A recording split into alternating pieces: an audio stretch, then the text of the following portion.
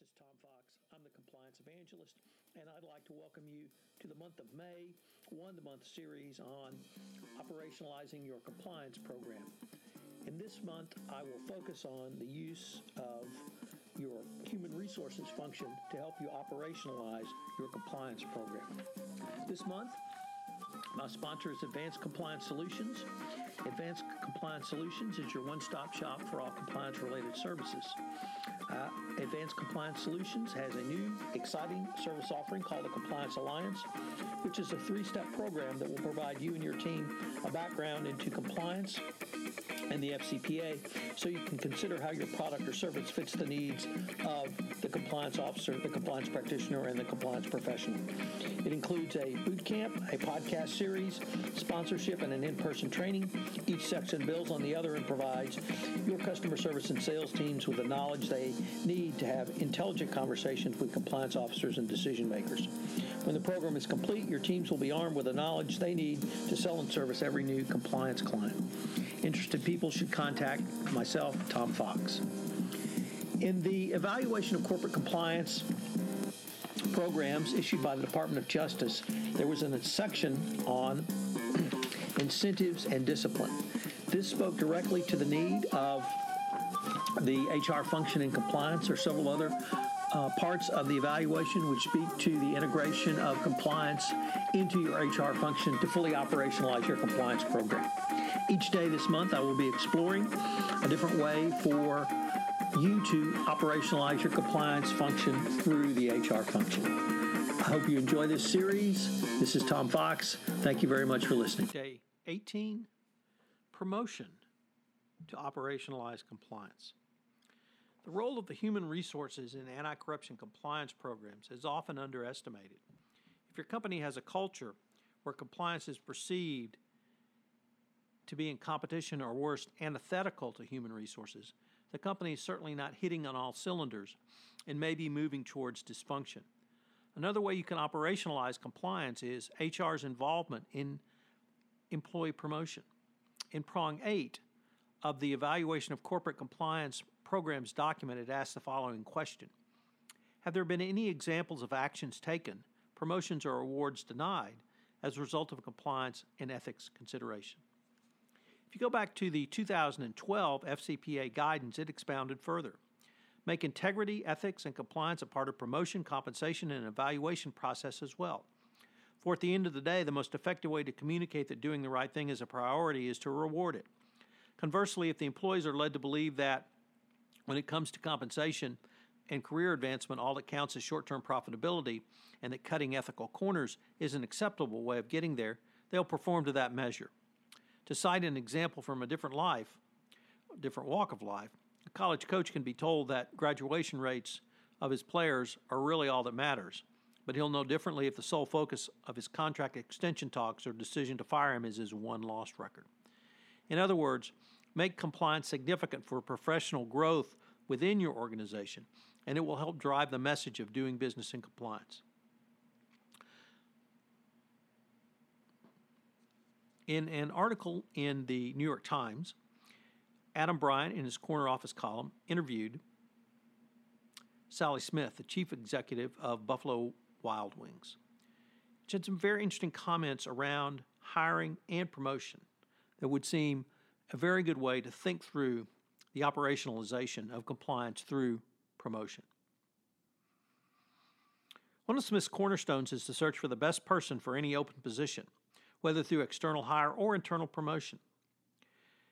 At Buffalo Wild Wings, they use the phrase wait for grade in hiring and promotion. When you have an open position, don't settle for someone who doesn't quite have the cultural match or skill set you want.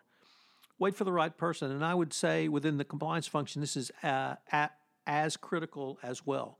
You don't want someone who does not have the compliance toolkit and skills in a position that you might hire them for.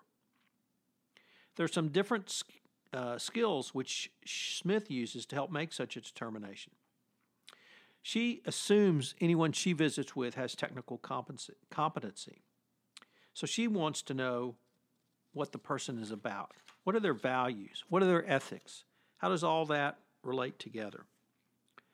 Passion and curiosity are other areas that Smith believes are important to probe during the promotion process. In the area of passion, Smith will often ask, what do you do in your free time? If you're passionate about something, I know that passion will be brought to the workplace. Curiosity is equally important because it helps determine whether a prospective promoted employee will fit into the culture at the next position.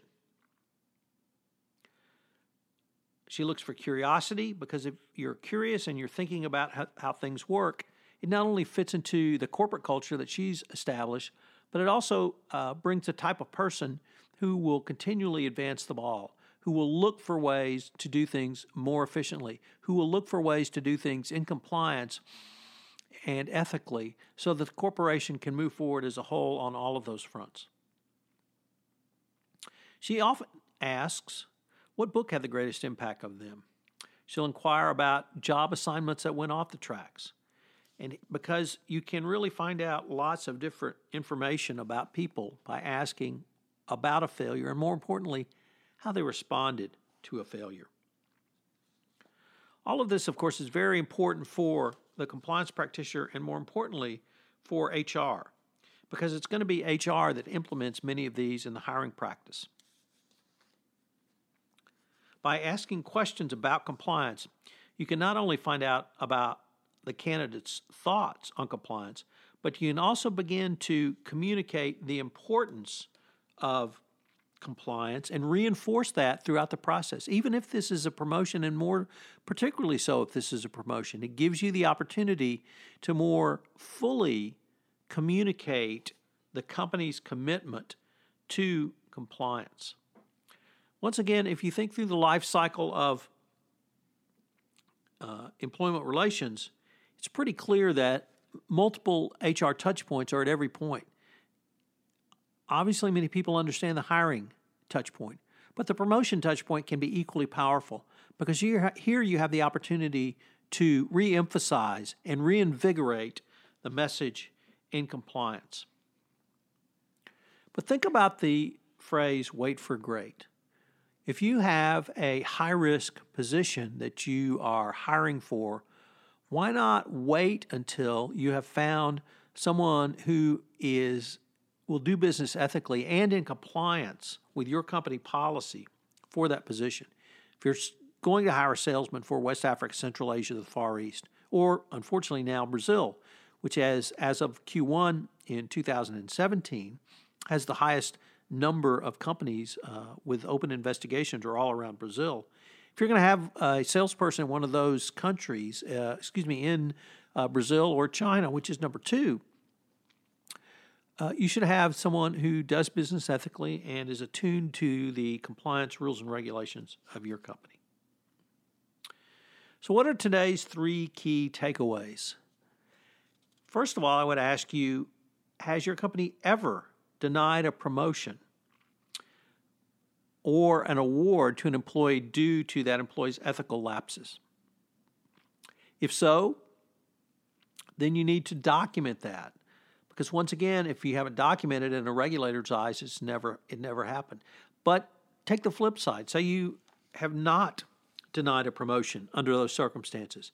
That could be equally problematic for you because it may show that you're just promoting people without considering a compliance component to the promotion.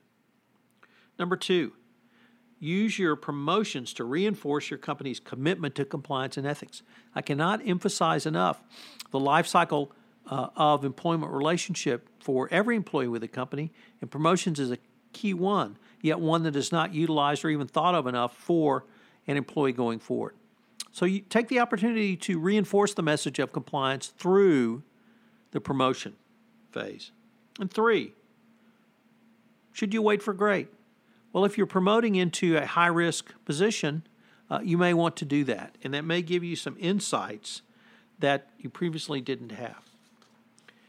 This is Tom Fox. Thank you very much for joining me on day 18, and I hope you will join me tomorrow for day 19 of 1 month to better compliance through HR. This is Tom Fox again. I'd like to thank you for listening to this episode of 1 month to operationalizing your compliance program through the use of your HR function. If you've enjoyed this podcast, I hope you will rate it on iTunes, as it would help our ratings, and also get the word out about this seminal 1 month series that I'm doing in 2017. Also, if you have any questions, please feel free to email me at TFOX, that's TFOX, at tfoxlaw.com. Finally, I hope you will join me again. This is Tom Fox. Thank you again for listening to this episode.